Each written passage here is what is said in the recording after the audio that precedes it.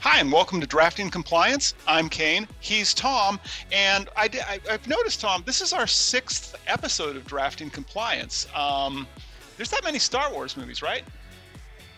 Oh, at least. I mean, it depends on what you consider canon in Star Wars, right? So if you're gonna take into account the animated movies and some the Christmas special maybe, Christmas but after the one with the sure. Ewoks, it's pretty much just they're dead to me.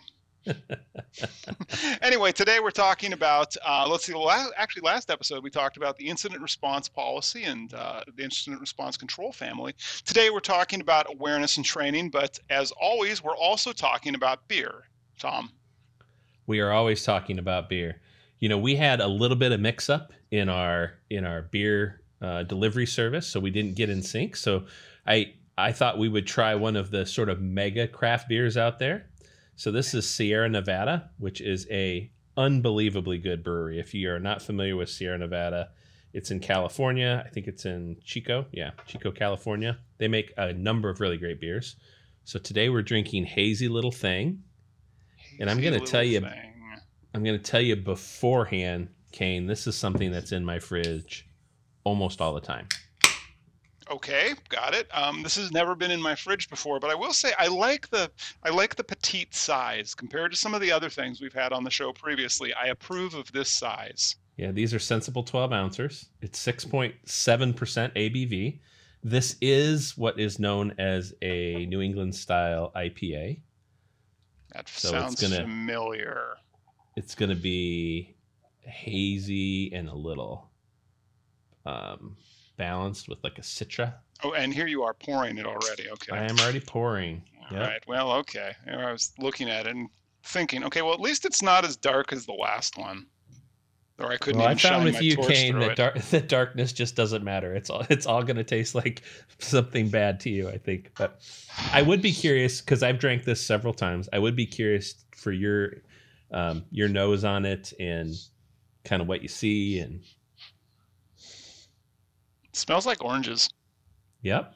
You're gonna definitely have a citrus, oranges and I don't know, maybe a little pineapple. What is that? Star anise, maybe, and something else there too. It's not pineapple. It's more peach for me. Peach, yeah. I always think it has a little bit of an overripe pineapple smell to it. Overripe pineapple. You're not really selling me on this, Tom. Yeah. You know how how pineapple gets really sweet and squishy when it gets a little overripe? Yeah. That's what it smells like to me. Yeah. Okay, cool. All right. Again, a beautiful head on it. It's very hazy, so it's not like a lager that you can see through. Let's taste it, because I'm excited. I want to know what you think of it, Kane. Okay, I'm going to be calling your baby ugly yet again, Tom, I suspect. Let's see how this goes. There's a lot of foam on the top. No, that's just straight foam. I should get a straw. Are straws okay? Beer through a straw is not okay. Okay, fine. I'll try. The liquid will come through the foam if you tip it. There you go.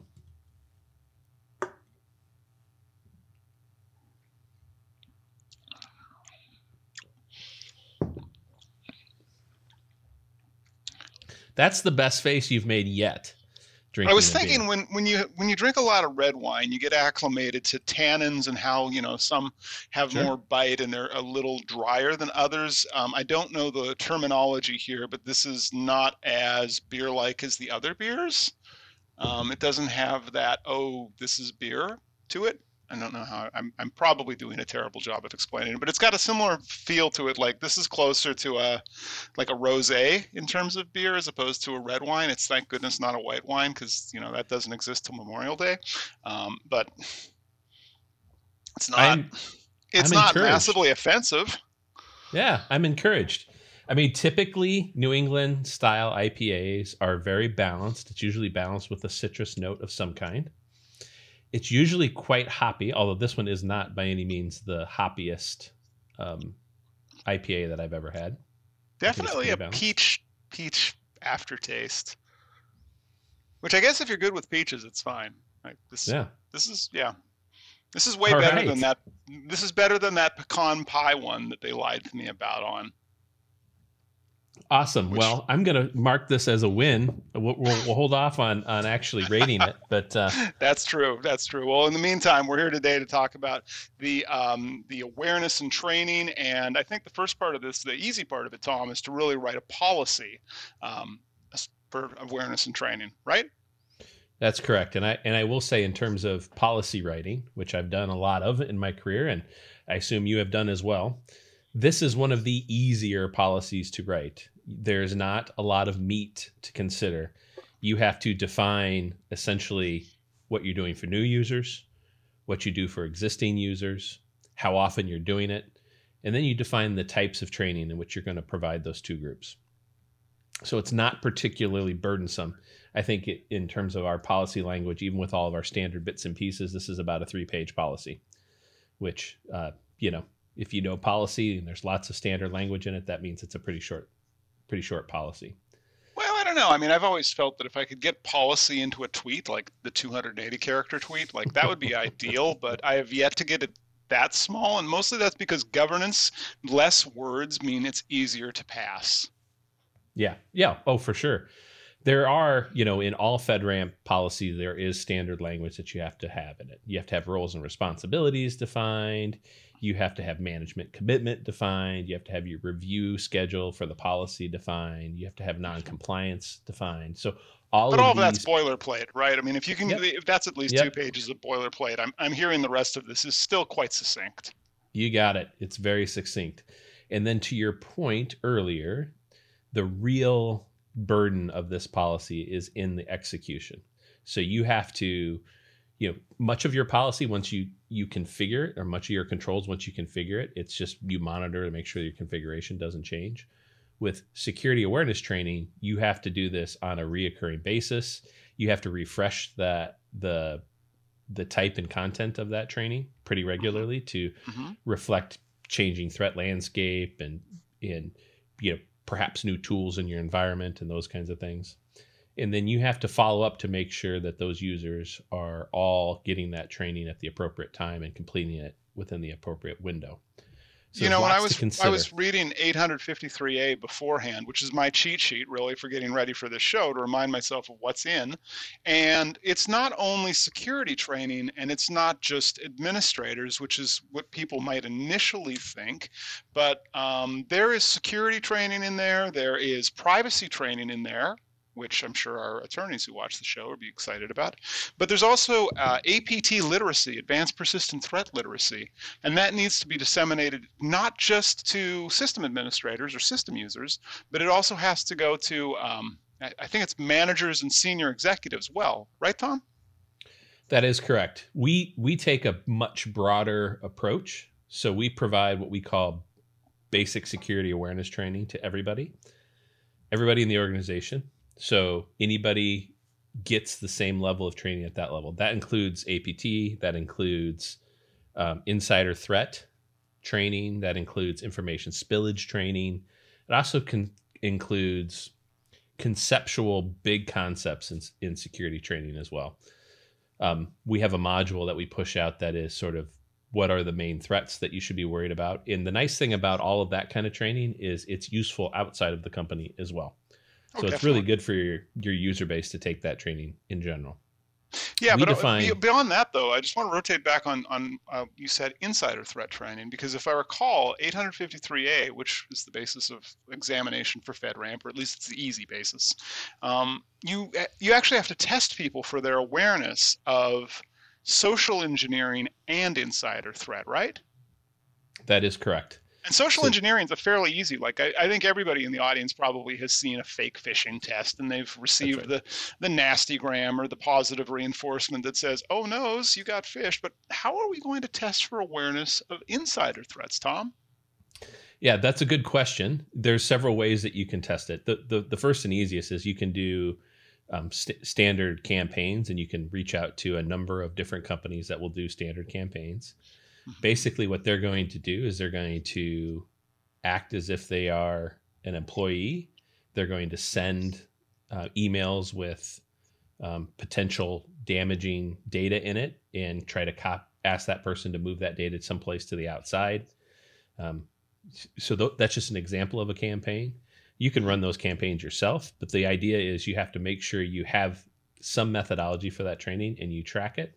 But not only do you track that you've given the training, you track all of the employees that have taken that training. So there's an attestation piece to the training as well. Right, and we also, just to rotate onto the administrators, they actually get more training, right? They get role-based security and privacy training, if I recall. That is correct. So we've essentially defined 3 levels of training in our organization. We have basic security awareness training. That's what I described. There's critical system training. So that's people that have access into systems that not everybody in the company would necessarily have access to. So we give some best practice training on those systems. And then we have security role-based training. So anybody who has a security role, including people that are on the CERT that may not look like they have a security role. So the CERT is the Security Incident Response Team. All of those folks will get additional training. That training looks like basic training on our security incident response process, understanding of why they might be a particular target from an outside threat. You know, when you have certain roles within the organization, you become an elevated threat target. So we train them on that as well. So it's just a additional level of diligence for people that have a larger role in terms of security awareness. And that sounds like there's also some interplay there, because in our prior episode, we talked about having an incident response policy and incident response procedures. So it sounds like by training people on our incident response procedures, we're actually satisfying some of that role-based security training for our administrators, right? That is correct. That is absolutely correct. So what's interesting is when you start to think about the members that you have on, say, a CERT team, a lot of them are not what you would typically think of as an information security person. So for instance, you might have your legal head in your organization on that team because you want to have somebody who reads all of the communication that goes out and also touches base with the legal representatives of other companies. Well, in that case, that person is certainly not a typical information security person, but that person does have the need to understand what are the risks associated with this role. Fantastic. Yeah. Okay. The other thing I'm thinking about, I was pausing there.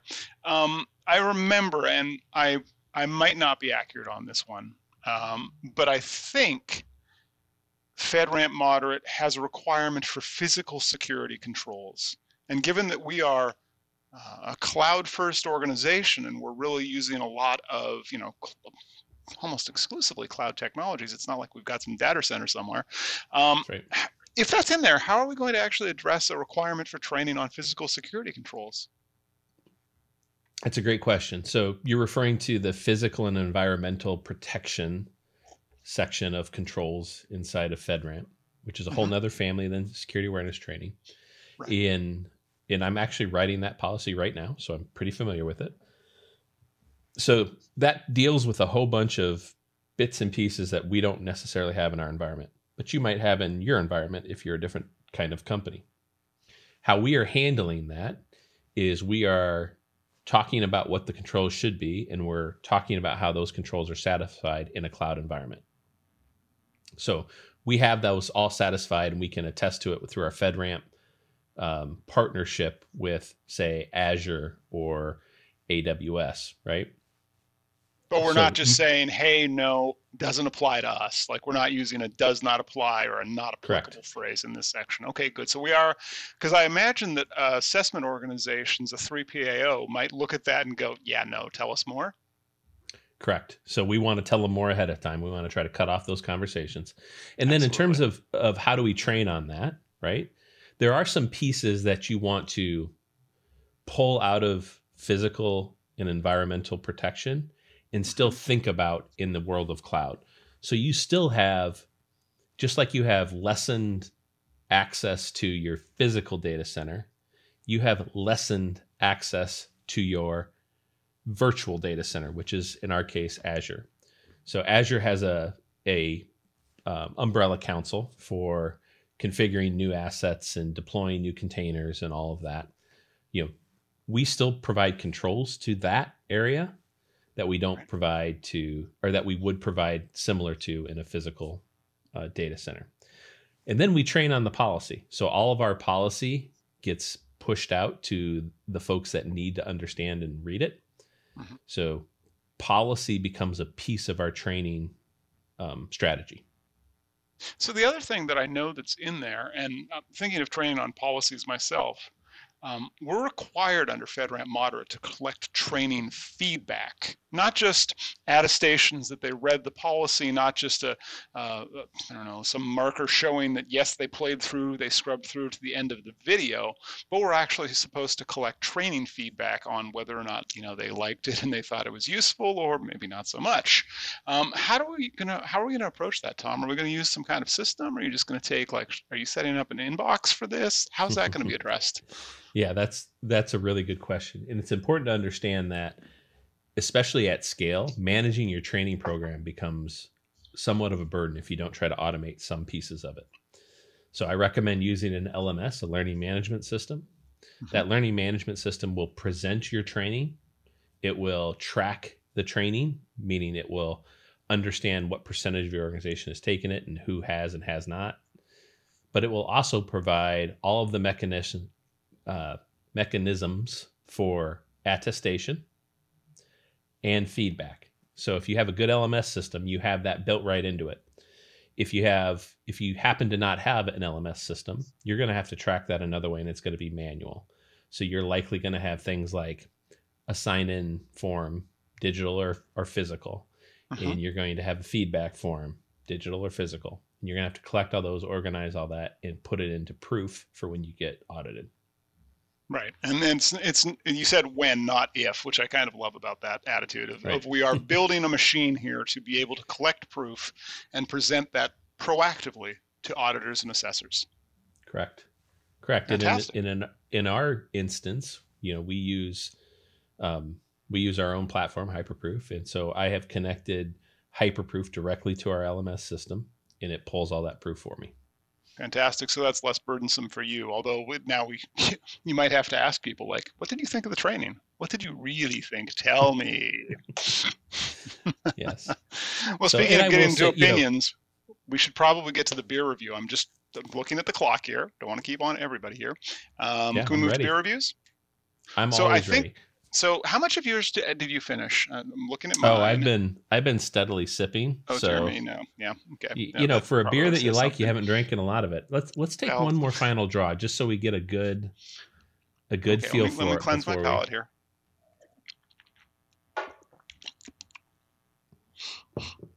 That's a good beer. It's the nose of it has changed. Well, it's gotten a little warmer. It's less fruity on the nose, actually. I'm not detecting the citrus anymore. The overripe pineapple still comes through.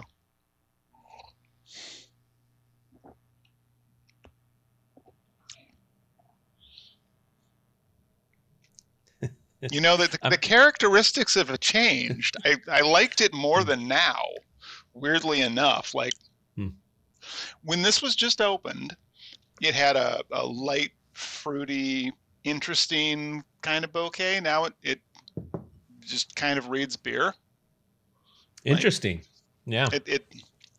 I get a tiny amount of peach, but it's not nearly as interesting as it was previously. It's not mortifying. I'm gonna give it a 4. 4 out of 10. I am so happy to hear we've moved off of 2s. I don't know. I mean, maybe if we leave this out for another hour, it's going to be a 2. I'm not sure. Yeah. So I've already, tipped my hat a bit. I keep this in my refrigerator pretty regularly. If it's not this, it's something that appropriates really close to this. So I'm going to give it an 8. This is my favorite style of beer by far. And I will say, even if in the variety of this beer, there's lots of variation. So feel free to reach out and try them all. Kane, I think you might find one you actually might rate even a 6. I don't know.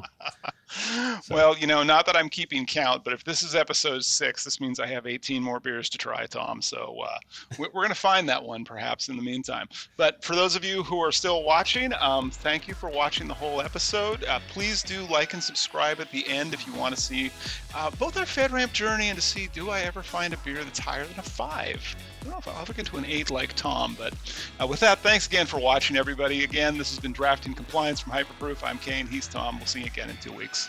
Thank you.